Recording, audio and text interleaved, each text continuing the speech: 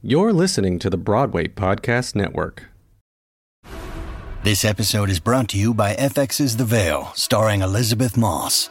FX's The Veil is an international spy thriller that follows two women as they play a deadly game of truth and lies on the road from Istanbul to Paris and London. One woman has a secret, and the other has a mission to reveal it before thousands of lives are lost. FX's The Veil, now streaming, only on Hulu. What does motion sound like? With Kizikans free shoes, it sounds a little something like this. Experience the magic of motion. Get a free pair of socks with your first order at kizik.com/socks. Hello, everyone, and welcome to episode 113 of Take a Bow. I'm your host, Eli Tokash, and we have another incredible episode with you all. I'm so excited about it because I literally just finished recording it. This was so much fun, and I'm so excited to share it with you all. We have a highly requested guest actually on the show this week. He was one of my jam berries in Finding Neverland. We have the incredible Tony Yazbek coming on the show to talk about his 11 Broadway shows.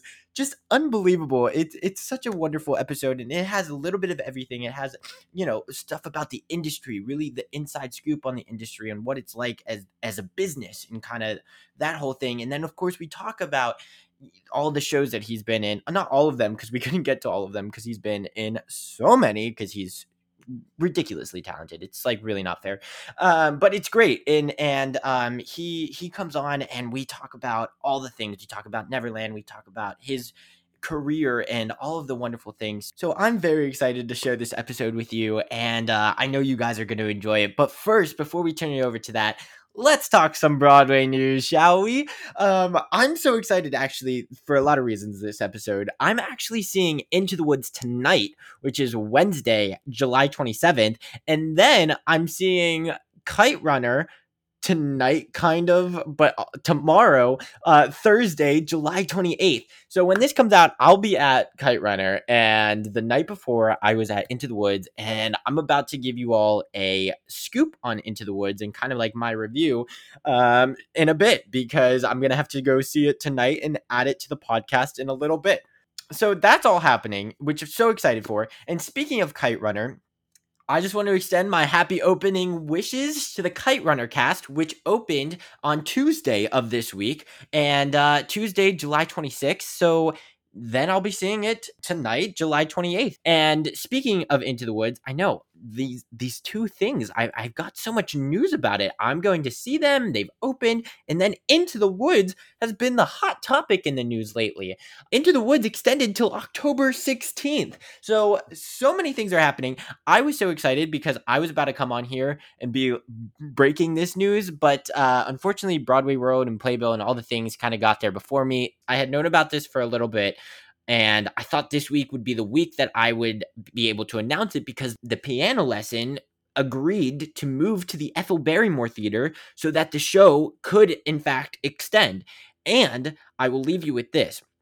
Unfortunately, I couldn't break this one, but I do want to go on record that I will not be shocked, and I expect another extension past October for Into the Woods. I really do, and I hope I'm right.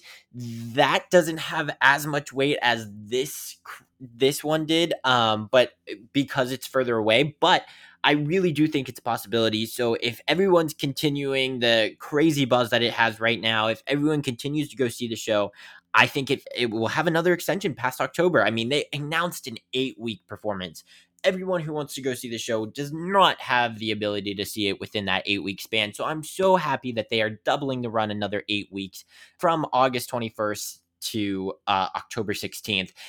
That being said, because of the incredible cast, it's really hard to keep a show on Broadway with the cast, But I don't think this show needs this incredible cast to stay on Broadway. Like, I think everybody just wants to go see Into the Woods, And it of course, it helps that this incredible cast is put in place with Patina Miller, with Philippa Sue, with Gavin Creel, with Brian Darcy James, like with all of these incredible people that they're forever bonded with it. And now they're making that cast recording with it. So it's there, they're part of the Into the Woods history books. But, I think that this show is just so special that people just want to continue to stay with it and continue to tell the story.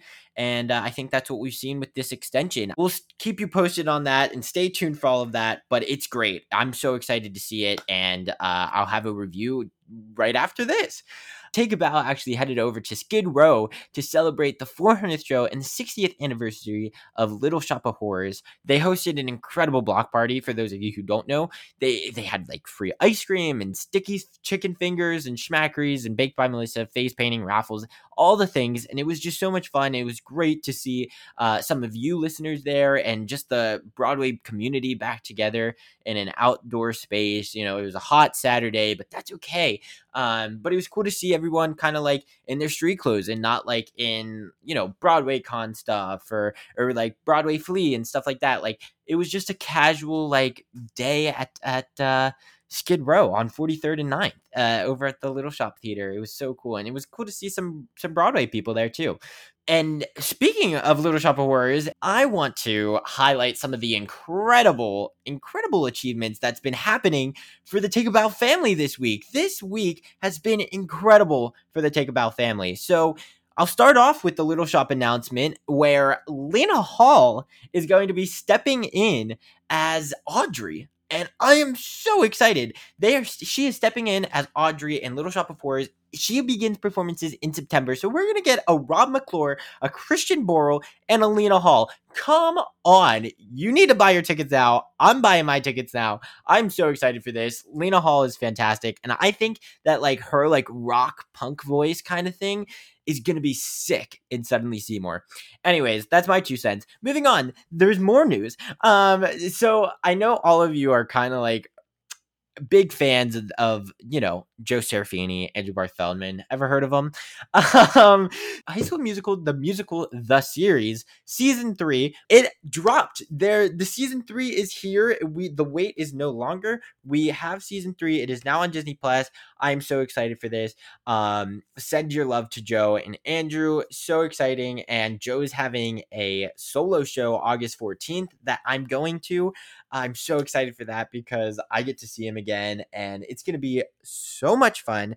And what else? There is Jelani Remy is coming back to The Lion King. He's actually already back on The Lion King on Broadway as Simba, the role he's already played before. They asked him to come back. So exciting. It seems like a short notice thing because they literally announced it the day he started performances. Just incredible. So happy to see him back on Broadway in that role because he's so good in that role. Last week's guest, Gabriella Pizzolo, has some exciting news with Pretty Little Liars Original Sin is actually out today, July 28th on HBO Max. Super exciting. Gabby Pizzolo, check her out on the HBO Max. Pretty Little Liars Original Sin. Fun fact, there's actually a lot of Broadway people in there. There's Ava DeMary. There's Derek Klena. There's a ton more. There's Gabby, of course. But yeah, Gabby is a part of the Take a Bow fam, so had to shout that one out. And then, of course, I know he hasn't been on the podcast yet, but he is a part of the Take a Bow family. Gaten Matarazzo has a new movie coming out tomorrow, Friday, July 29th, called Honor Society. So huge news coming out in the Take a Bow family. All of them are thriving. They're all killing the game. And I'm so excited for all of them. So happy for all of them. And that's all the news I have for you folks this week. So with that said, I just wanted to highlight them once more. I just wanted to say it again and support all of my friends and family. All right, y'all. I just got out of Into the Woods. And to be completely honest with you, I am still processing all of it.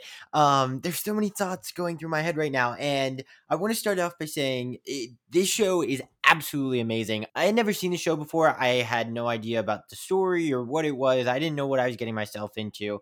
Didn't fully understand the whole premise. I had heard a couple songs, of course, because the songs and music in it are absolutely iconic. And I went in and I just like the first act just holds you the entire time. It's incredible. That cast is absolutely ridiculous. Patina Miller as the witch was one of the best casting decisions maybe ever in musical theater history. I loved Sarah Bareilles. Okay, I was talking to my friends afterwards that I saw the show with. I was seeing with Oscar Williams, Skylar Friedman, Benjamin Harding, and I saw it with them, and I was like, guys, I have to be honest with you. Like, Sarah Bareilles being the baker's wife just made so much sense. Like, I saw Sarah Bareilles as the baker's wife, and I saw her as Jenna and waitress while she was on the stage.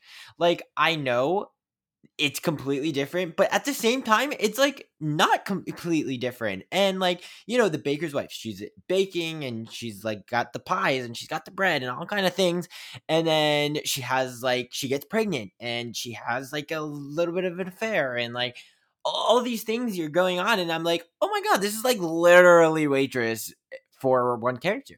I don't know, it made sense. Like I was up there and I was like, oh my god, that casting decision just made sense, because it's not like Sarah Bareilles is like, I mean, Into the Woods is a classical theater musical, and it's not like Sarah Bareilles is a classical musical theater performer.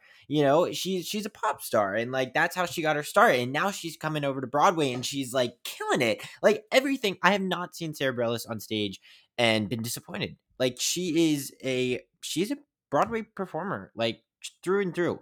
So huge shout out to them. I saw Cheyenne Jackson because this is the couple weeks that he's in Into the Woods. He was fantastic. So excited that I got to see him. I didn't get to see Philippa Sue. Her understudy was incredible. And yeah, just the whole show was just ridiculous. The fact that, they're doing this show, like a whole Broadway show, as like a staged reading blows me away. It's one of the coolest things ever. And by stage reading, it's like it's kind of adapted the New York City Center production and kind of just did that same production, just without like the scripts and stuff. So the whole orchestra is on the stage the whole time, which is fascinating because I can get lost, watching people play instruments, and especially in a score like Into the Woods. It's brilliant. So that was fascinating, and then the whole show like kind of and the set like happened around them, and they are kind of like the set, and that was really, really cool. So it's not like, the cast had about, I'd say, a quarter of the stage, no more than half of the stage to work with. And it was just fascinating how they were able to make it work and how they were able to do it.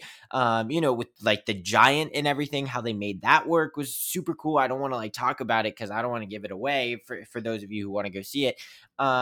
It was awesome. Like everything about it. And it was so creative. Like the puppeteer, the one who played the cow also played like the giant. And like, it was just, there were so many elements going on and so many wonderful things happening in the show. There were some standout performances and some support performances that kind of surprised me. I just thought the whole show was amazing. I'm so glad I got to see Into the Woods. The one thing I will say about it is that I don't think the second act is necessary. Like, I was completely content at intermission. And then the second act started, and it opened a whole new can of worms. And I was like, why? Like, why did they have to, like, go off and, like, get dark and change all these things? Like, I wanted that happy ending, but I get it. Because it's like, yes, it's the fairy tales with Rapunzel, Cinderella, the prince, and all of these things. And the big bad wolf and like all these like story bedtime story characters and all of that. So Stephen Sondheim, of course, didn't want to like give that traditional happy ending. But I thought it was just, I don't know. I thought it was perfect. I thought Act 1 was perfect. And then Act 2 came out and I was like, okay, like I get it. And I don't know. I wasn't a huge fan of Act 2, but Act 1 I was all for it, and I loved the show. I mean, Act 2 is still incredible. The show's wonderful. I mean, everybody knows the show's incredible. And just with this cast, yeah, sure, keep me in my seat for another hour and a half so I can see them continue to perform. Wasn't mad about it at all. I was just saying that the first act is by far better and could be its own show. So yeah, that's just my 2 cents, and I thought it was absolutely fantastic. I absolutely want to go see it again, especially because I want to see Philippa Sue as Cinderella, and I also want to see Gavin Creel in it when he steps back into the role of the Big Bad Wolf and Cinderella's prince. So yeah, amazing stuff. So happy I got to see it. I think that you all should go check it out because it's one not to miss. And yeah, that's all I have for you folks right now. We do have some exciting things happening around the Into the Woods things coming out on Take a Bow. So stay tuned for that on social media. It hopefully it will be a guest, but just to clear the air right now, it's not a guest and it's more so a giveaway. And that's all I'm going to say. So follow us on Take About Instagram and TikTok if you are not currently. And yeah, stay tuned for exciting things and go see Into the Woods because it's amazing. That's all I have for you folks this week for the news section. And I think now is a great time to turn it over to Tony Yazbek. Tony Yazbek, curtain up.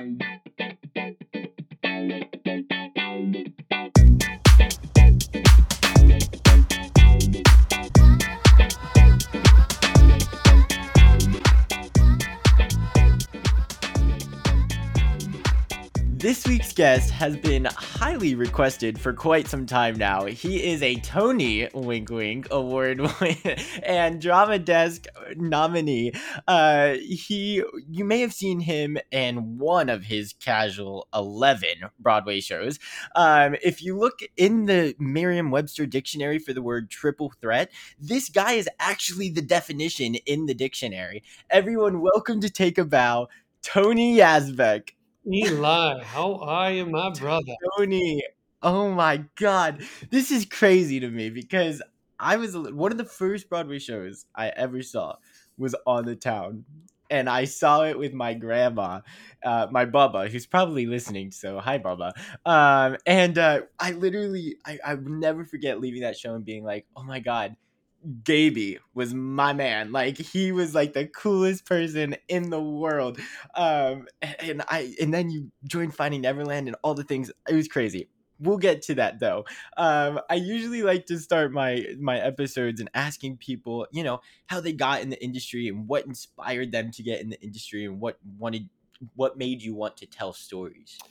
I was primarily a dancer first. So I saw Fred Astaire on TV and I was hooked to the ability to move like that, how graceful he was, how effortless it all looked, and how he told a story so simply without saying anything. So I gravitated to that right away when I was 4 and wasn't really pushed by my parents. I just wanted to do it. And but then, like you, I was a child actor, and my first job was Gypsy as a kid at 11 years old, and Yeah. that was my introduction to storytelling. Like that was the first time I had a family around me, my new family on Broadway around me, showing me the ropes, Mhm. how to affect an audience, how to make them cry and laugh, in the same lyric, So it was really fascinating to watch, and I would watch from the wings. I was glued to the musical storytelling too. I loved how the overture of Gypsy told a story in itself. Like I loved all the different ways you could tell a story: music, singing, dance, all of it. So that's where I got hooked to the theater with that. But dancing, strictly dancing, was in my bones since I was born. Singing was more of a thing from, I think it was more genetic, honestly, because I don't think I really had a good voice until I hit college, and all of a sudden it just came out. But I have a long line of singers in my father's side of the family, dating back to the Titanic. My great great uncle and my great great grandfather went down with the Titanic, and one of them was Really? the singer on the ship, actually. So it dates back. My grandfather was a blues singer. My father was a singer. He sang. He was like a wedding band singer forever, and so it kind of just hit me a little later, like in college. But all of a sudden, it was like, oh, I can sing. That's good. I didn't break the lineage. Right. But no, Wow. I just it's the simple joy you give somebody, and I think that made me really excited to just keep doing it. It's like, what can you offer the world at a really young age? I think I sort of understood that in a very simple way. Right. So you would say like you were a dancer first? Oh yeah, definitely. Oh, Always a interesting. dancer first. I don't know if I had a style yet, but I knew I loved everybody else's style. I loved Fred's style, Gene's style. I Wow. loved Gregory Hines' style, and that was, in my teenage years, I started to follow Gregory Hines and look at the real tap dancers that started it all, and try to take that and the sort of the grace that Fred and the the charisma that Gene had, and put it all together and sort of create my own style from it. I mean, that's what we do. Mhm. We just steal things and try to make them our own. Totally. It's so interesting. Like I never realized that because like Neverland, it's not like it was the most dance heavy show. Like so I always viewed you as like this incredible voice who can like put on tears in a given second. Like it's an emotional role. So like to hear that you're a dancer first, it's crazy to me. That's so cool Well, though. it's interesting because I was a dancer first. I would say when people ask me what are you, dancer, singer? I mean, I'm an actor. I like to tell stories. I like to change hearts and Yeah. minds. Like that's what we do. We tell stories, whether it be with our body or singing. It's all breath to me. It's all the same. So yeah, Right. Neverland was one of those roles where I thought, oh, I'm gonna have to dance a lot, But then I realized, well, no, it's not that much dancing. It's a lot. It's heavy lifting, and I'm on the stage Right. 99% of the time, but nothing compared to On the Town, in that Yeah. way. It was much more dramatic. It was much more about seeing the world through in a Oh, childlike way. totally. And that was what was so beautiful about that show. It's interesting, like with On the Town, it's one of the shows that I saw at a really young age and that I still like understand references from it. Mm. Like I can't live through a New York Fleet Week without thinking of like Gaby's coming. Like Yes. it's impossible. And I don't know, when I saw shows as a young kid, I would just be entertained and I didn't fully understand the story, but like On the Town is one of those few shows that like have really like stuck with me, and I can make these connections now as an adult that I'm like, oh my god, yes, this was in On the Town. Look, I'm so glad that you say that. I mean, Broadway has shifted so much, and On the Yeah. Town is a real pure classic from one of the all-time greats, if not greatest, composers for classical music and musical theater we've ever had, Leonard Bernstein. So it feels nice for a young person like yourself to say On the Town really stuck with me because I mean, not to say it's not a bad thing that we're shifting into new directions. That's just what the theater does. We shift with the culture that we've been given. But Totally.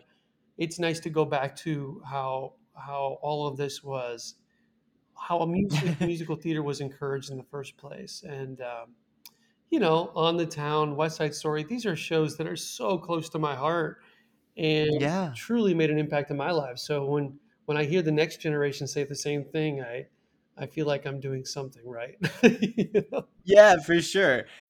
When you need mealtime inspiration, it's worth shopping Kroger, where you'll find over 30,000 mouthwatering choices that excite your inner foodie. And no matter what tasty choice you make, you'll enjoy our everyday low prices, plus extra ways to save, like digital coupons worth over $600 each week. You can also save up to $1 off per gallon at the pump with fuel points. More savings and more inspiring flavors make shopping Kroger worth it every time. Kroger, fresh for everyone. Fuel restrictions apply.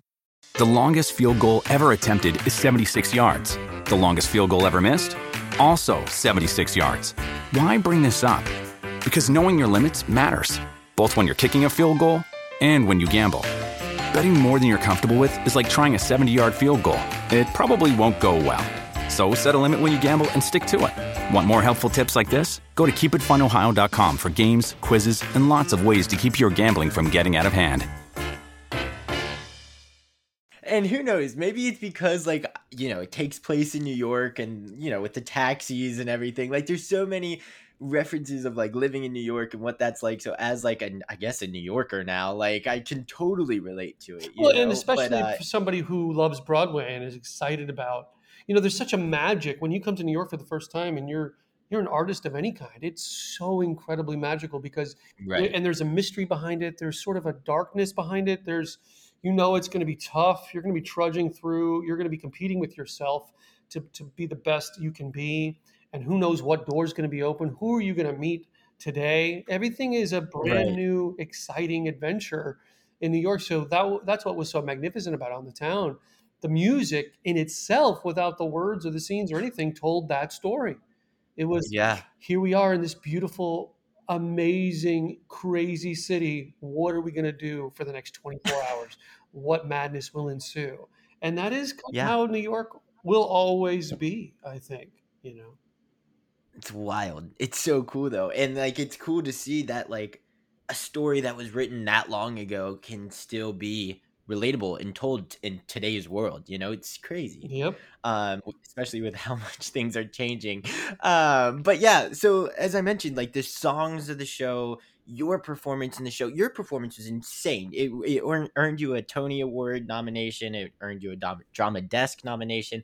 Like, what was that whole process like with like all of the award stuff going on? Kind of distracting in Really? nice ways, but also tough ways. Yeah, because I didn't really sleep much.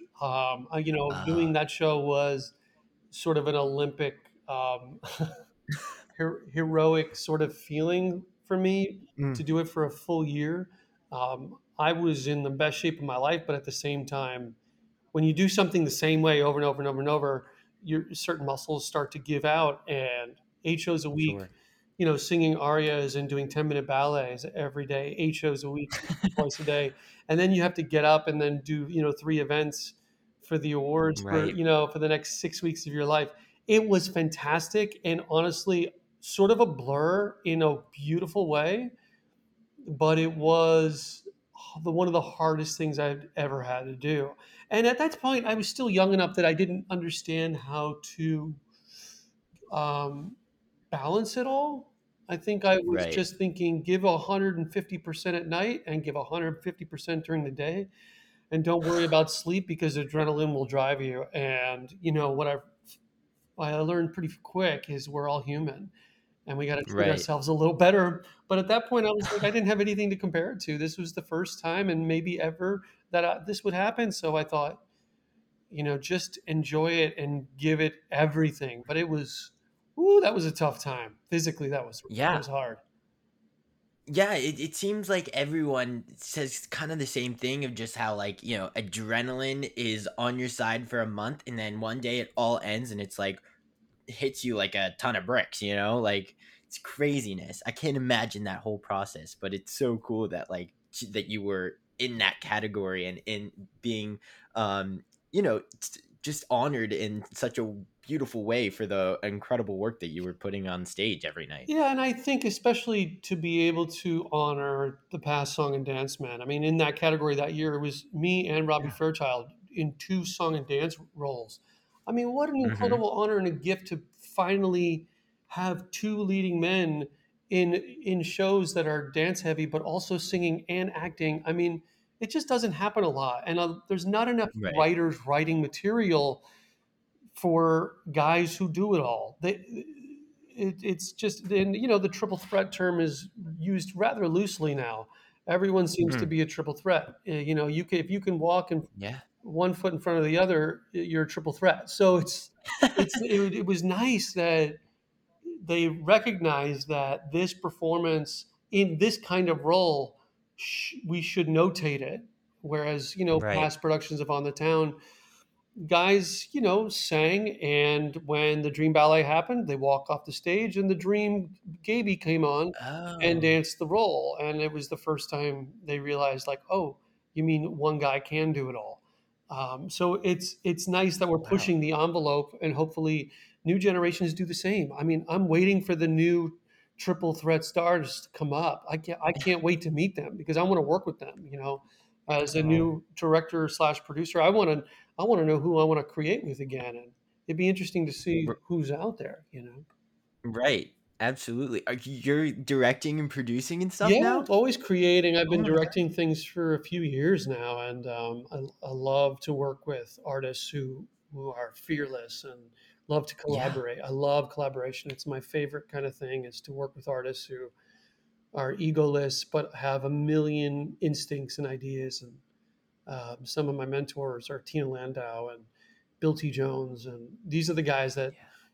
made me an artist. It's one thing to Wow. have talent, it's another thing to be an artist. So I think I'm in the middle of that sort of evolution in becoming, a straight up director producer. But what I've learned is, you want to direct, well, just go direct something. You want to produce, well, just go produce something. Now you are one, and Right. that's the best advice I was given. It's as scary as it is. So that happened. I think the first thing I ever directed on my own was a big uh, concert, uh, multidisciplinary concert Oh, wow. in Miami at the Young Arts Foundation, 2016 or 2017. So it's been about 5 years of kicking around ideas, and I've got three new things in the works for the next year, and so it's exciting. I love that Amazing. part of my career. Yeah. Yeah, well, I mean, we were just talking briefly before we like started recording that like, I'm trying to learn more about the business of the industry and all of that thing, all of Yes. that stuff. So it's cool to like hear you now, transitioning, I guess, but like you're still an artist, of course, you'll always be an artist, to that side of the Right. industry. Right. I mean, So, look. If there was one thing I wish I would have had more of in college, and I think it should be mandatory in all of the conservatories for all artists. It's business and management. And how do you right, manage money? And what does it mean to own a business? And what does it mean to produce anything that is theatrical? What does that like? Everyone should learn this because right, it's just not taught. And we're taught that we need to compete with each other, and everyone needs to be the best singer, the best dancer, or the best actor. And that's really not necessarily what gets the work done. What gets the work done are right. amazing ideas and the understanding of how to execute them. Someone who knows how to Mm, write a script, write it so well that we're aching to produce it. I mean, mm. um, as somebody who likes to sort of do it all, I do wish I had earlier training with business and understanding how to network, Right. understanding how to produce, and get it all together. And I've learned sort of in life with all of my mentors. Hal Prince is another person I learned so much from as a Ah, producer director. And I didn't know so many of these things until I was, 37, 38 years old. So right. it's nice to hear, but gosh, if I was 18, 19 again, I would love a class about this. Yeah. Yeah, I mean, it's bonkers to me that, some of these conservatories and these musical theater majors, they're not doing, they're literally focusing on the performing aspect. And the industry is so much more than that. And, we see stuff now, like, not to continue to harp on it, but like the whole Paradise Square thing. Like, how do you live with that? Like, as a performer, they're not going to teach you that. You don't learn those things. It's just like, you're not going to get paid for the work that you're doing 8 shows a week. Like, it's crazy, and it's just not talked about. And so I'm excited to continue to learn more about the industry and see how, from a producer's perspective and from a casting director's perspective and all these things, how they think and how their minds are rolling, because as performers you're like, oh well, we're kind of on the side. Well, no, they have their own stuff on their plate, just like we're not thinking about them every day, like it's kind of it's a business. So like, just to learn that and really have that kind of knowledge as a performer, as I feel, has helped me in the little time that I've had that experience. Yeah, it's true, and For and sure. I've learned even more. Like as much as we talk about the business. I used to say, and I've tried to stop recently. I used to say, I love being an artist. I hate the business, and I think it's because I Mhm. didn't quite understand how it worked, and I think it's because I let it rule me. I let it. Right. I became a pawn in its game rather than letting me be the business. Why don't I just create my own business for me? And I think that's the Wow. secret is to stop thinking of it as a transaction of, I'll just work for you. I'll be a servant to the business and you'll pay me a salary. Well, why don't you create something, Tony, that is so good that everybody wants to work with it or wants to work for Mm. you or wants to Yeah. just collaborate with you and create that project? Because the secret of, great theater is, first of all, it's at the end of the day, it's not a moneymaker.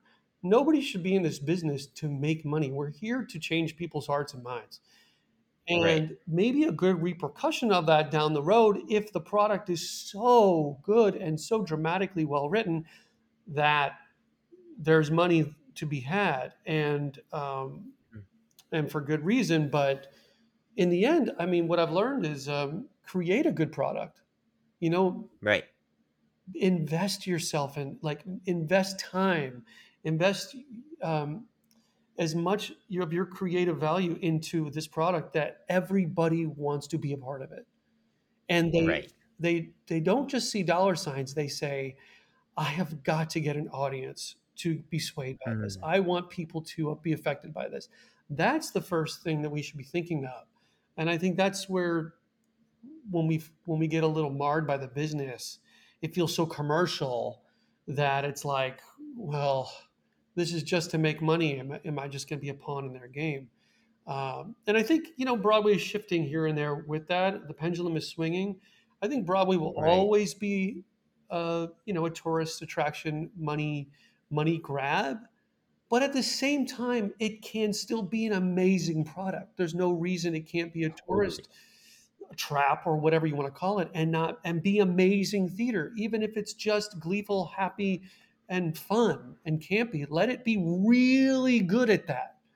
And I Yeah. think that's when you won't feel destroyed by the business anymore. We're just going to be part of something, and you're excited to be a part of it because it's at the top of the craft. I think there are years on Broadway where we've had some really weak seasons, especially in the last Mm. 10 years. There have been a few weak seasons, and I think that's when everyone's like rolling their eyes and questioning, what am I doing?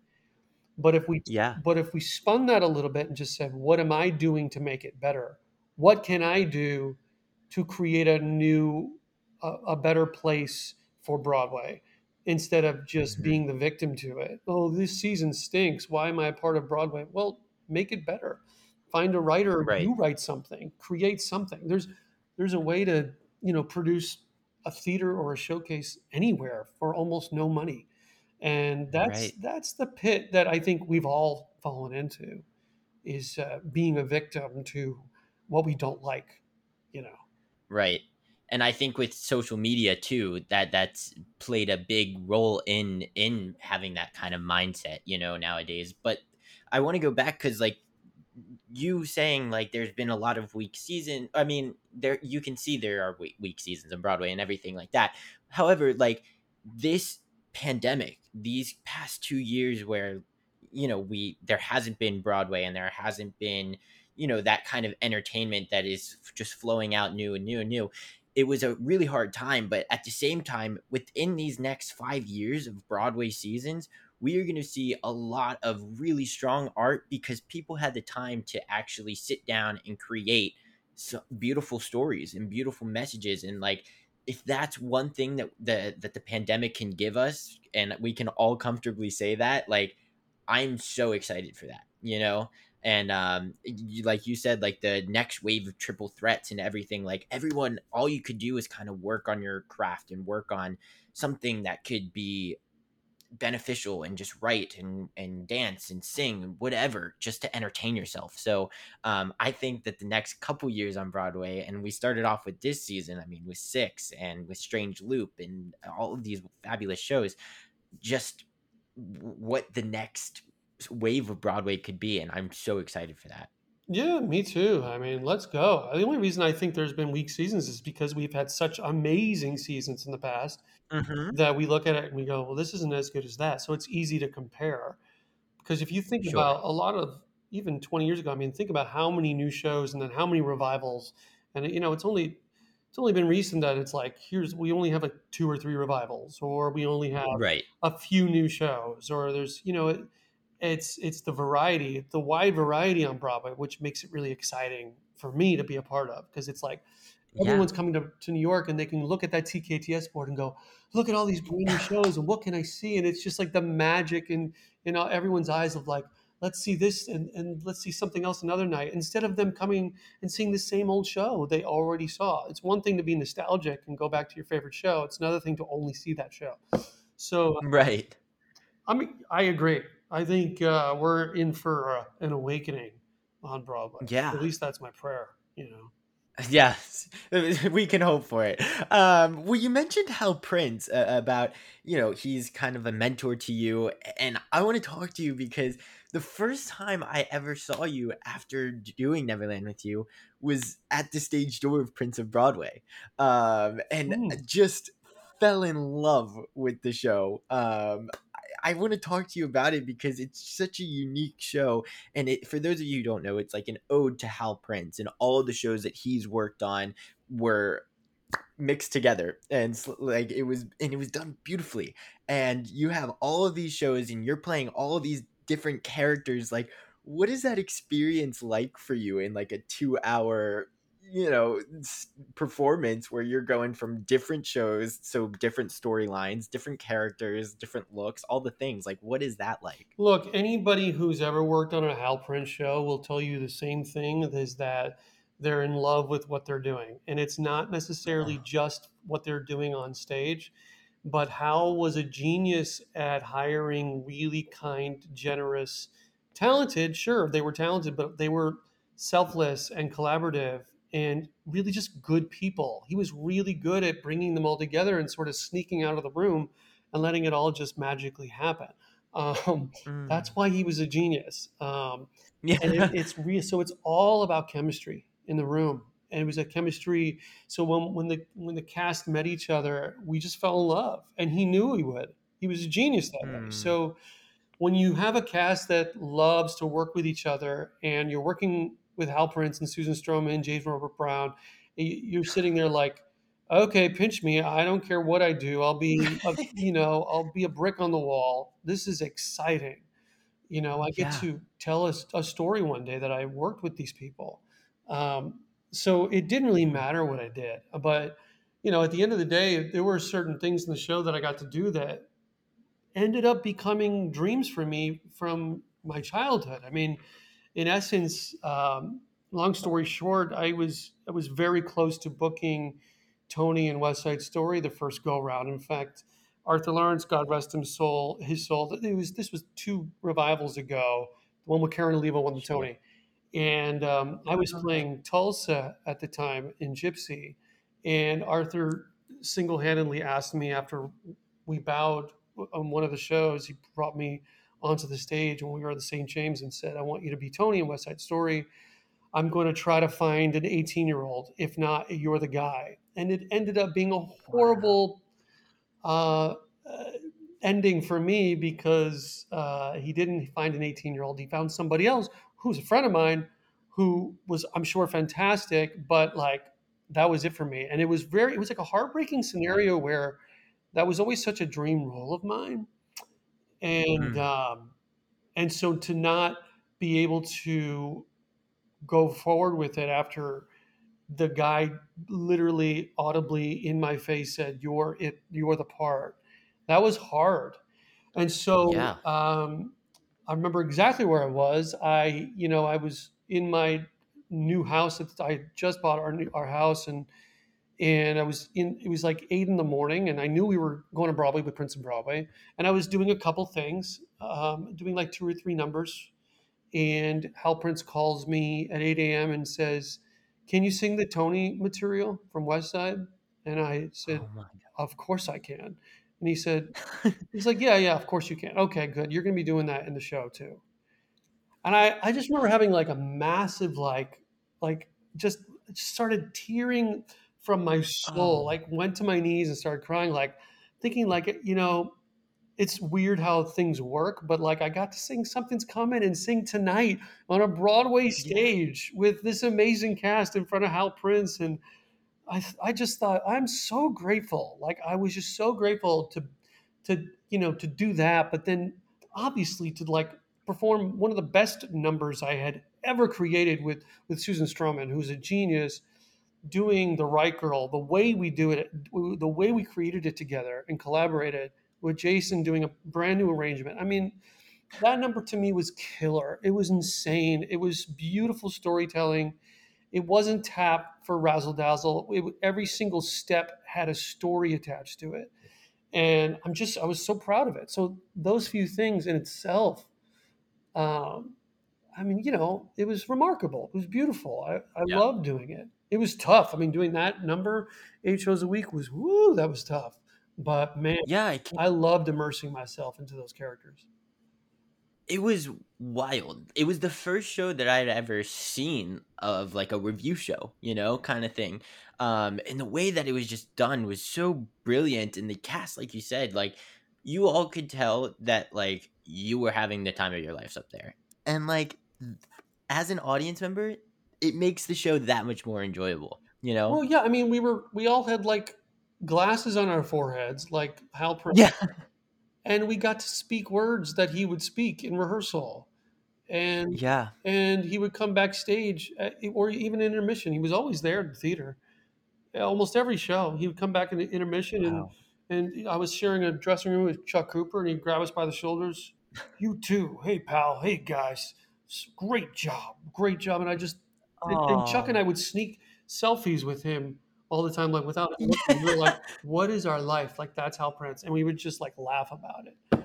Like this is the Oh. greatest gig ever. Like we'll never forget this. It was really special in that way. Yeah, that's awesome. Do you have like a favorite Hal Prince show or character? I mean, Follies has grown with me so much just from doing it. I hope someone like Stroman directs and choreographs it one day, and that it was to be able to look. I could play either of those parts, but doing a role like that and immersing myself and being able to do it as a singer, as a dancer, Mm, those parts are really hard to come by. It's one thing yeah. to dance and to create joy. It's another thing to take everything that's melancholy and longing and sad and destroyed and heartbroken and put it into a tap step. And I think I found something really special with that. And to know that Michael Bennett originally, wanted um, wanted the role to be performed like that, and to be able to finally say, "Here you go, sir. This is how you wanted it." That was really Wow. neat, you know. Yeah, So I bet. so roles like that for sure. I mean, there's so many roles out there that I would love to do. I mean, Hal just figured it out. I mean, Sweeney Todd's a masterpiece, Oh my you know. god. So it's like You would be an insane Sweeney Todd. Oh my that's, god. that is a first. But yes, I'll take Re- it.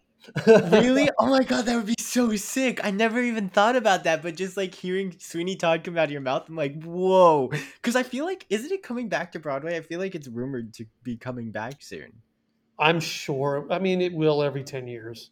Oh my god, There, wait. there are shows like that should come back. Look, there are shows like that. One of my favorite shows of all time, a James Lapine show, Sunday in the Park with George. I mean, Oh my I god. think that show should, as an artist, it should like just like a chorus line for dancers should Yes. for any artist. It should literally never not be on Broadway.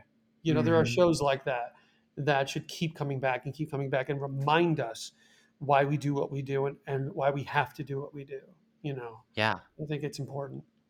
Well, I want to talk. So you mentioned like chorus line. So you've done a couple shows. You've done Gypsy and you've done a chorus line and you've done them twice. And like with a few years like in between each other, what is it like as like a performer? Because I've always thought about revisiting Neverland Hmm. and because I was so young and I understood the story, but I look back on it now and I'm so much more like appreciative of the story, and I'm Yeah. like it makes me cry more and like just like to like think about what actually was going on.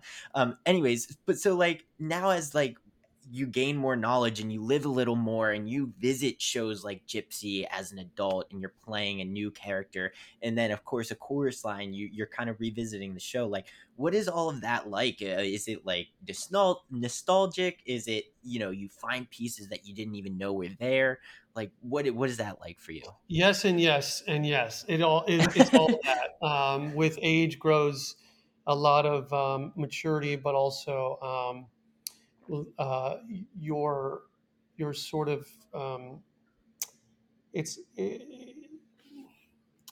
it's like you have an arsenal of emotions and feelings and things that you can give a character, and when you get older, it just deepens. That arsenal gets bigger and bigger and able to carry more weight. And Mm. I think, especially chorus line, I came back and I did a different role. I played Al originally, and then came back and played Zach. And I mean, I don't think I could have played Zach when I was younger and understood it. the way I absolutely get it now when I did it at City Center. Yeah. So, and like I've always had appreciation with that show, but there are certain things about masterpieces like A Chorus Line that they just don't go away. There's certain, like, they're like songs out there. Like for me, like, like every time I hear Joni Mitchell's Both Sides Now, the first two bars, I'm weeping like a baby. It's just this kind of song it is. It will always be. It's a classic. A Chorus Line is like that. You start to hear What I Did for Love, and it becomes an anthem Right. for everybody, not just a dancer or a singer and actor. It's everybody who's gone through something and tried to, keep things weighted with themselves, put themselves, squarely into their business, into their career, and at the same time balance their love for people, their relationships, and how they made the choices they did. All the choices they made, defined this very moment, and how you could Yeah. have done things differently, but you can't go back now. So you just look at all of the decisions you made to get to this point, and you did the best you could, and that's all you can do. I mean, you talk about being a parent. I mean, I'm a parent now. That's all we can do is make the best choices for our kids. It's all the same thing. So Marvin Hamlisch was a genius in that way. He figured out a way to musically tell the story and then lyrically say something that was so universal that, yes, it was coming from dancers who just loved what they did and just pushed their bodies to the limit to try to get a job in the chorus. But this pertains to everybody, what we did to get to where we are and how we can never go back. And we just push forward because we love what we do and we love who we're with. And, it's brilliant. It's a Yeah. classic. So yeah, those are the things that they deepen over time. They truly deepen. Gypsy, I think I had something like spiritual hitting me when I was a kid about the show. I think I got the show at a very, very young age, only because I think when you're young, when you're really young, music hits you in Yeah. an even more pure way, I think, than it does as you get older. I think as you get older, you start to define it with words, but when you're a kid, you just define it with emotions. And so, like things Mm. like the overture of Gypsy, I Right. just I felt like I was like roaming the universe in pure ecstasy. Like that overture for me, like I could just sit there and like air guitar every single instrument Oh. for 6 minutes every night in the show. You know what I mean? Like as a kid, it was just like, like I just felt like I was out of body. That's the best way Yeah. to put it. And the whole score for me is that way. Yeah. So as I got older, I was like, it deepened, but it stayed there. Mhm. And look, I was really spoiled. I was a child actor in the best show that's ever been written. I mean, I don't know, like how spoiled can I be at that point? Right. So and then getting to play Tulsa, that's crazy. That's just like stupid luck of like doing your dream role when you're a kid, getting to Yeah. do it, and the only part that was the downside of doing is when that's over, you think to yourself, well, now what? What the hell am I supposed to do now? Because I don't have a dream job. That was my dream job. Wow. Yeah. Yeah. Nobody Yeah. thinks That's so about what happens after you get your dream. right. Nobody ever talks about that. No. That's why you Does need it that business school. You need that management degree when you're in college, man. You need to seriously? start organizing your life. Yeah. Not dreaming like this Pisces always dreams. Just dream, dream, dream. Maybe I'll get there. And then what if you do? Like, what happens if you do? Now what? It's crazy. Yeah. On to the next thing, I guess. But it's crazy. I feel like listening to you and just listening to your love of overtures. I want to produce a show that just puts you on a stage and just plays a bunch of overtures, and we I'm like the watch man you in have these chair, the out of drowsy yeah. chaperone of overture. I could Yes. totally Oh do my that. god. I Yeah. just but like no, just like not even like it just plays, and we watch you just like run through the world on Oh yeah. ecstasy. I will give you full on interpretive dance movement, Oh my god. modern. I Like I need will it. give that to you. Like that was Yes. me my whole childhood with every instrument of Gypsy. Like even like Yes. You'll Never Get Away from Me. I could hear the plucking of the violins in the background, and I would just like move to them all. Like that's why I was such a Yes. dancer. Like I just it was just interpretive movement to everything I was hearing. Right. Yeah, we need this. We need this to happen. With Lucky Land Slots, you can get lucky just about anywhere. Dearly beloved, we are gathered here today to... Has anyone seen the bride and groom? Sorry, we're here. We were getting lucky in the limo and we lost track of time. No, Lucky Land Casino, with cash prizes that add up quicker than a guest registry. In that case, I pronounce you lucky. Play for free at LuckyLandSlots.com. Daily bonuses are waiting. No purchase necessary. Void where prohibited by law. 18+. Terms and conditions apply. See website for details. With Lucky Land Slots, you can get lucky just about anywhere. Dearly beloved, we are gathered here today to... Has anyone seen the bride and groom? Sorry, we're here. We were getting lucky in the limo and we lost track of time. No, Lucky Land Casino, with cash prizes that add up quicker than a guest registry. In that case, I pronounce you lucky. Play for free at LuckyLandSlots.com. Daily bonuses are waiting. No purchase necessary. Void where prohibited by law. 18+. Terms and conditions apply. See website for details. Judy was boring. Hello. Then Judy discovered ChumbaCasino.com. It's my little escape. Now Judy's the life of the party. Oh, baby, mama's bringing home the bacon. Whoa, take it easy, Judy. The Chumba life is for everybody. So go to ChumbaCasino.com and play over 100 casino-style games. Join today and play for free for your chance to redeem some serious prizes. ChumbaCasino.com. No purchase necessary. Void where prohibited by law. 18+. Terms and conditions apply. See website for details. Well, so your latest thing on Broadway you did was Flying Over Sunset. And now I didn't get to see the show, unfortunately, because I really wanted to. I tried to see everything that, cast members are in, whether it's Mary Poppins, cast members, Pippin, Neverland, all the things. So, when this closed, I was so unfortunate, but I did some research about the show, and I was just the more I read about it, the more I was just in awe about the show. It was so bizarre, but so fascinating. Your character, you played an actual human being. It was based off of the film legend Cary Grant. Did you have to research him in order to kind of find yourself in that character? Then of course with the whole the LSDs and the drugs and everything, what was that how do you step into that every night? Yeah, strange and bizarre is correct. I mean, I actually did a lot of research on Cary Grant. I watched a ton of his movies. There's some fascinating interviews where he's not solely on camera. That's very fascinating to watch. But and I read a few books on him and all of the true accounts of the fact that he did over 100 sessions with a therapist with LSD. I mean, this is all very true. The first act was pretty true to form with what he did with his psychiatrist. And I studied him a lot. And what I tried to do is read, and then sort of drop it all and find out what is it that I can connect to? What do I assimilate with him with? And bizarrely enough, I had a lot to assimilate with him about. He was a child performer. He had a broken home. He worked right away at a very young age. A lot of sort of regrets and resentments, pushed the things away, created a new identity for himself.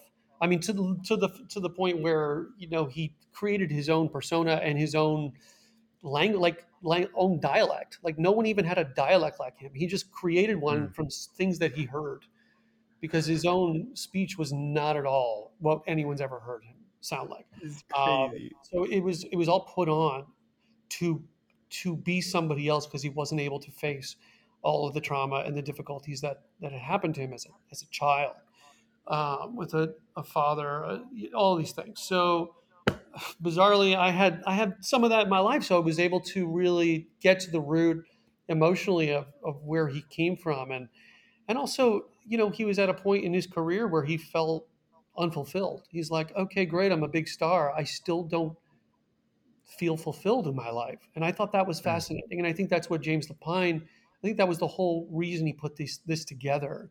It's, similar to, in a sense, of Sunday in the Park with George, and how, George Surratt does what he does, and he can't just sort of be simple-minded enough to look at somebody else and love somebody else. He's invested in his work, and he's hiding behind his work a little bit, right? Similar to Cary Grant, where he was this big star, and he got everything he sort of hoped to get with this persona, and yet really didn't have any true happiness. And then that's why the LSD started to happen. And what was that going to do for him? And by the end of the show, I think the whole point of Flying Over Sunset were these simple connections, is that how do we fully stay present in the moment with somebody else? And how can that drastically improve our happiness and joy in life? And, instead of searching for something miraculous and life-changing to happen to us, perhaps in the simple joys is the answer to life's meaning, and the reason why I was so content in wanting to do the show and really wanted to go after, obviously, was the team and working with Lincoln Center Theater. But that message of simple connection coming out of a pandemic to me was kind of a big deal. Coming out of this darkness, this isolation, and being able to once again be on a stage even and just look at people in the audience and see them and realize, like, hi, this is life. We are meant to connect with each other. We're meant to help each other. It's not natural for us not to. It's unnatural not to. So that was the part of it that was exciting to me. And this sort of ever-flowing theme of simple. I love the word simple. It's something that Albert Einstein used to use a lot. He used to talk about simple and how simple was godly, and how his own spirituality. Albert Einstein had an interesting spirituality about him, but it was a very similar thing that I found in Flying Over Sunset, which was through all the chaos and the complex nature of us trying to find something that gave us deep meaning. What was simple and pure under our noses was really the most profound. And I love that part of it. I think that's what the show is about. Yeah. I believe it or not, because I've read the reviews and everything, but like everyone I talked to really loved the show. Like it seemed like it was one of those shows that just like couldn't get the people in, like to see the show. Like they didn't know how to kind of convey the message that they were beautifully portraying. It doesn't help that you're in the middle of the worst part of a pandemic in 100 years. You're literally smack dab into 2 weeks into Omicron, which was literally pushed every single person out of the theater. I mean, we had subscribers at the Center Theater who just didn't show up and wouldn't show up. So it was a desert out there, and everyone was afraid to go to the theater anywhere. And when you're opening a show in the middle of that, it's just the worst timing possible. Craziness. And truth be told, I mean, we were a brand new original show, purely original show that needed to spread word of mouth, which means we had to get butts in the seats. So if we couldn't do that, we were kind of dying off. And at the same time, we were a polarizing show, because it takes the kind of person that would appreciate highly this kind of show is somebody who is ready to feel, who is open, who's open to interpretation, who is open to exploring something that possibly they have to confront for themselves, within themselves. And I have to say, not everybody's ready to do that. A lot of people want to go to the theater and want to judge and see if this is good enough for them. And that's not necessarily great art. It's entertainment, but I think real art happens when somebody can be open to interpreting it in a fresh, new way. And I think our show was a lot for people to handle probably right after a pandemic, because I think everyone was just like, please just let me laugh. Please let me just smile. And I think the people who got it really got it. And I think the people that didn't, that's okay. Cause and James Lapine would tell you the same thing, all of his works are pretty polarizing. They either love it or they hate it. He always, and you know what? He's sort of proud of that in ways, because I think it means that he's sticking to his own path as an artist, and his integrity is upheld. He's not swaying to everyone's needs. He's just trying to tell his story, and I think that's really important. I love that. Yeah, for sure. It's cool to like for the writers to like allow themselves to be like open and vulnerable about themselves, to like present that on the stage. Like I've always wanted to like write out my emotions and thoughts, but I've never known how to like do it. So I always like applaud those kind of writers that are just like, this is kind of like what I'm thinking and this is what I'm putting out there, and like you either love it or hate it. Like that to me is like, that's an artist, like that. Well, and James is a visual artist too. He was always a visual artist before he was a writer and a director. So if you think about what he did with photography or something like a painting or something like that, he would put it out there and he'd go, I don't know, I created this. It came out of me. It's authentic. Whether you Yeah. like it or not is another thing. But it is Yeah. authentically what came out of me. And I tried to instinctually not stop that flow. And that to I me love is that. true artistry. Right. Whether it wins people's hearts and minds or not, it's still art, Mhm. At the end of the day, we're all just trying to tell a story, and That's right. like that's all. I love that. Well, before I let you go, we have to talk about Neverland really quickly. Sure. You just have so many credits that like we're not even getting through.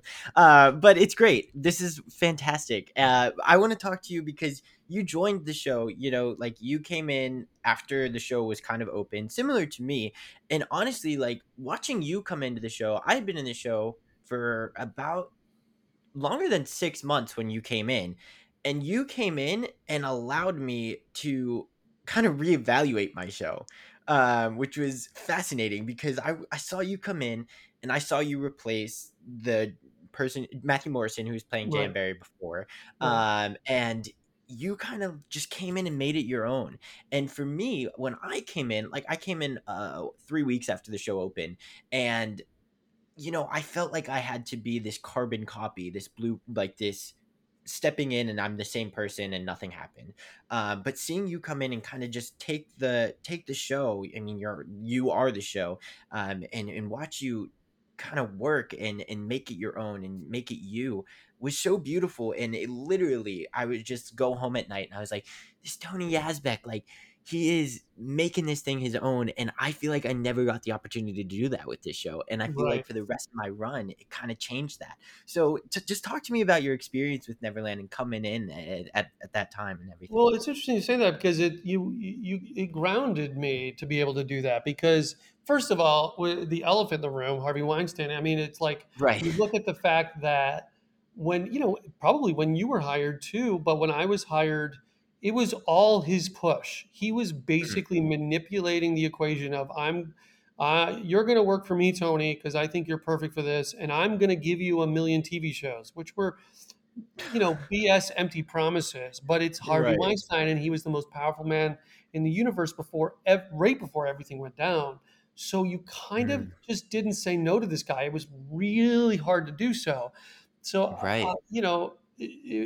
I went along with all of this, and it was right after the Tonys, after On the Town, and it felt like, okay, I guess this is the next step, even though at the time, I mean, would I do things differently now? Maybe, but you can't look back and regret. So but when I saw the show, I was really surprised because before I said yes, I said I want to go and look at it and check it out.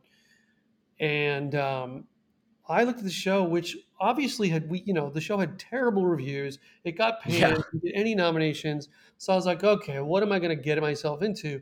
And I look at it and I go, are you like this? The script itself was, in my opinion, pretty damn profound. And I thought, wow, we are totally undervaluing this show as a play. And I realized that this show actually was a play with music. It really, Wow. to me, and I looked at it that way. Whether you want to say it's a musical, sure, it's a musical. But if you took the music, the singing and dancing away and just did the show as a script, as a play, it really works. It's emotionally weighted. There's a reason to do it. And I was able to decipher all that and take it out and not listen to the leading man that was up there at the time, but really listen to the words. And I went, oh my God, there's something to be said here. And I think I have an interpretation that not just will make it my own, so it's like everyone knows it's my own, but like, how do I give this show its due, give the story its due, because there's something that is profound by the end of the show. With the kids, with talking about mortality, it's beautiful. And so that's when I fell in love. Because by the end of the show, I turned to my friend who came with me and I was like, there is something here, isn't there? And he's like, absolutely. We were both kind of in tears. So yeah, I just, and I never worked with Diane Paulus until the very end. She never saw me work. It was like I got thrown into the show. I had 6 days of rehearsal. And yeah, it was great. I was directing something down in Miami at the time. And I said, I'm not going to leave this. So I told him I will memorize the entire script before I start rehearsals, which is what I did.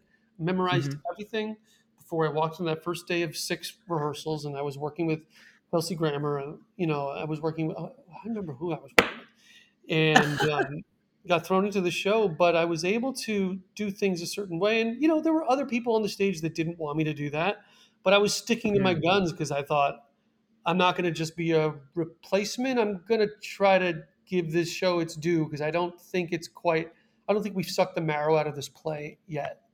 Wow. And so, but I was able to find some stuff in it, and I was really excited by that. And I think when you ground yourself in things and you're able to really say lines to another actor on the stage, and not have to rush it because of timing, and not have to just really simply be, the other actors can be.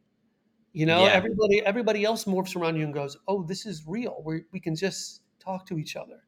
Right. And that's what started to happen probably with you, is like we started to like find this show again that was like a musical, and now it was a play. And I think that was the difference, Yeah, it was brilliant, like the way that you came in and kind of, because all of a sudden I remember all of this now that you're saying this whole 6-day thing, because we were like, they waited forever to announce it. We were like, he's leaving in like a couple of weeks. Like we don't have anybody in rehearsals yet. Like, fine, we don't have to get out of school and everything. But I was like, no, I want to get out of school, like to go rehearse and all the things. But it was so like crazy that whole time period. And then your first show, like I'll never forget. Like it was the put in the day that I think the day of, or it could have been, I don't know. But it was like everything was happening so quickly, and it felt like, oh my God, like, what is this show going to be? Like, it was totally, I'll never forget your first show, because I actually had to talk to my wrangler, the Caroline, and was like, what is happening now? Like, what's happening today? Like, I've never felt like unprepared for a show, but there was something about it. And then like, I just went out there with you, and you're right. Like, I could just be like, we started the show and it was as if nothing changed, but everything changed at once. And it was like, we were shaking each other alive. I remember going out there with you kids and being able to, like, even with you, I remember watching in rehearsal a little bit, just seeing like how sometimes, because what did you know? You were a kid, you would do things similarly in the same way with the same inflection every single time. Mm-hmm.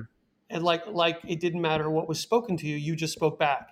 And I thought, I'm going to shake this kid up. We're going to talk on that stage. Yes. And you looked me in the eyes, and we would just give each other joy and give each other energy and push each other around. And that's what made that show, I think, start to come alive, and the script start to like come off the page, because we were able to it was a new moment every show, brand new. Yes. And that part was really, it's always exciting in theater. That's the best part of theater, It's so crazy, like that. I'm glad that you kind of remember that, or can kind of verbalize that, because I didn't know. Like literally, I look back on it and I'm like, when Tony came to the show, it was a new world, and I found a new show for myself. I found myself in the show, and I wasn't doing Aiden, who was there before me. Like I was doing my version of the show, and you somehow, you're just so good, got that out of me, and I'm forever grateful for that, seriously. Because then when you left, like I felt like there was still more to explore with a new person, with Alfie, even though he was like there for a couple weeks. Right. But he was cool. Yeah. So but yeah, crazy. And then one more story that I have, and then I'll let you go. A part of that unpreparedness came from nerves, because when I auditioned for the show and they said that Matthew Morrison was in the show, I had no idea who Matthew Morrison was. My brother and sister are a huge fan of Glee, and I had never seen Glee a day in my life. So I'm going into audition, and they're like, oh my God, like you're auditioning for like a show with Matthew Morrison and blah, blah, blah. And I was like, yeah, whatever, like who cares? So then he leaves and they announce that you're in the show, and I was going bonkers in my house. I was running around the house. I was like, you're not going to believe this guy. He is so unbelievable. Like the whole circle kind of turned, and I was the one fangirling, and I was like, this guy was in On the Town. He was Tony Award nomination, and he was just gave the best performance I've ever seen on like stage, and I was so excited. And that day, like that first performance with you, I was so nervous, like more nervous than I was for my like first show in the show. It was crazy, but yeah, I'll never forget that. And I just felt like I needed to tell you that because I was so such cool, a huge man. fan of you in town. Yeah. So I was so excited to have the chance to work with you. Oh man, that's so funny. Well, nerves. All the nerves are is just another reason to know that you love what you do. That's all nerves are, man. That's why it's good to have. That's why good to be nervous. People ask me all the time, like, how do I get rid of nerves? Like when I'm on stage, and I'm like, don't do it, because if you don't have nerves, that means you probably stop loving it, man. It's right. Like, nerves are good. Just gotta embrace it. When you embrace them, they go away anyway. Oh, that's so cool. That is awesome. I love that. Oh my God, you were like my like star for a long time, and I was like, oh my God, this guy is about to be in Finding Neverland, and here we are, Eli. You're an old man like me. I know. We're chatting, and we're in a pandemic, and we're talking about this platform, and oh my gosh, what is happening? Where did the time? I know. What a world. And it's cool to just be like, like he's human, and he's a performer, and we're just trying to do the same thing and make people feel something. So it's just so cool to have those types of experiences. So I appreciate you for just coming in and kind of just changing my whole perspective on performances in general. Like, it didn't just help me with Finding Neverland, it just like helped me in the industry as a whole. So I appreciate that, and I appreciate you coming on here today and giving me your time and reconnecting and kind of chatting again. It's been so wonderful, and I'm so thankful. My pleasure, pal, and best of luck to you coming up. Oh my God, thank you so much. Take a bow, Tony Yazbek. Come on.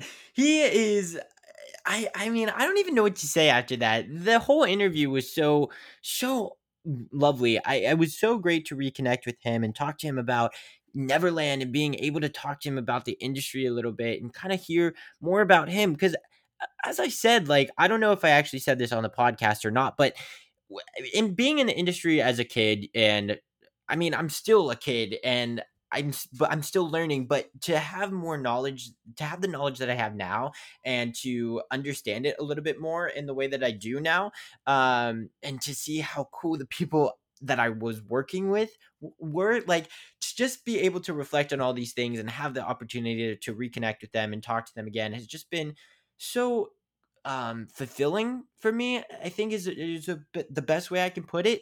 And this was a perfect reminder of that. Tony Yazbek was literally one of my like idols at the time when I saw On the Town, and I said it.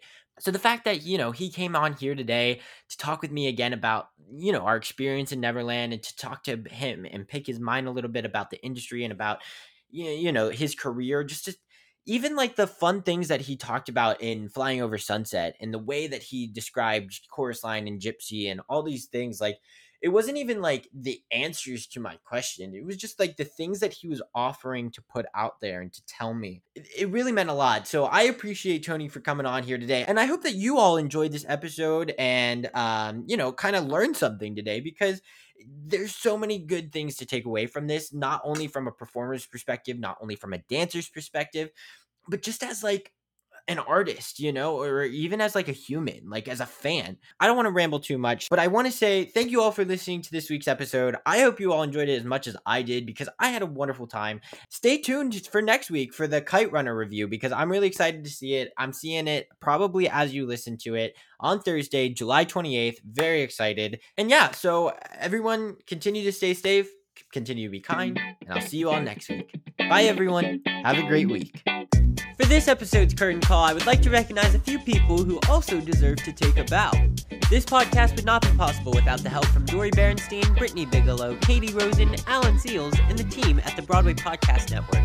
Next in line to take a bow is Tessie Tokash, who edits the audio and all the visuals for this podcast. A special thanks to patrons Brian Thompson, Pat McNamara, the listeners at PCC, as well as all of the other patrons for their continued support. If you're interested in becoming a patron, go to patreon.com/TAB. And if you enjoyed this week's episode, don't forget to subscribe on the platform that you're currently listening to this on. Also, feel free to give us a follow on Instagram at Take a Bow Podcast. Take a Bow's logo is designed by Giselle Bustos, and the music is by Nikki Torsha and Cormac Collinon. Bye everyone, hope to see you next week.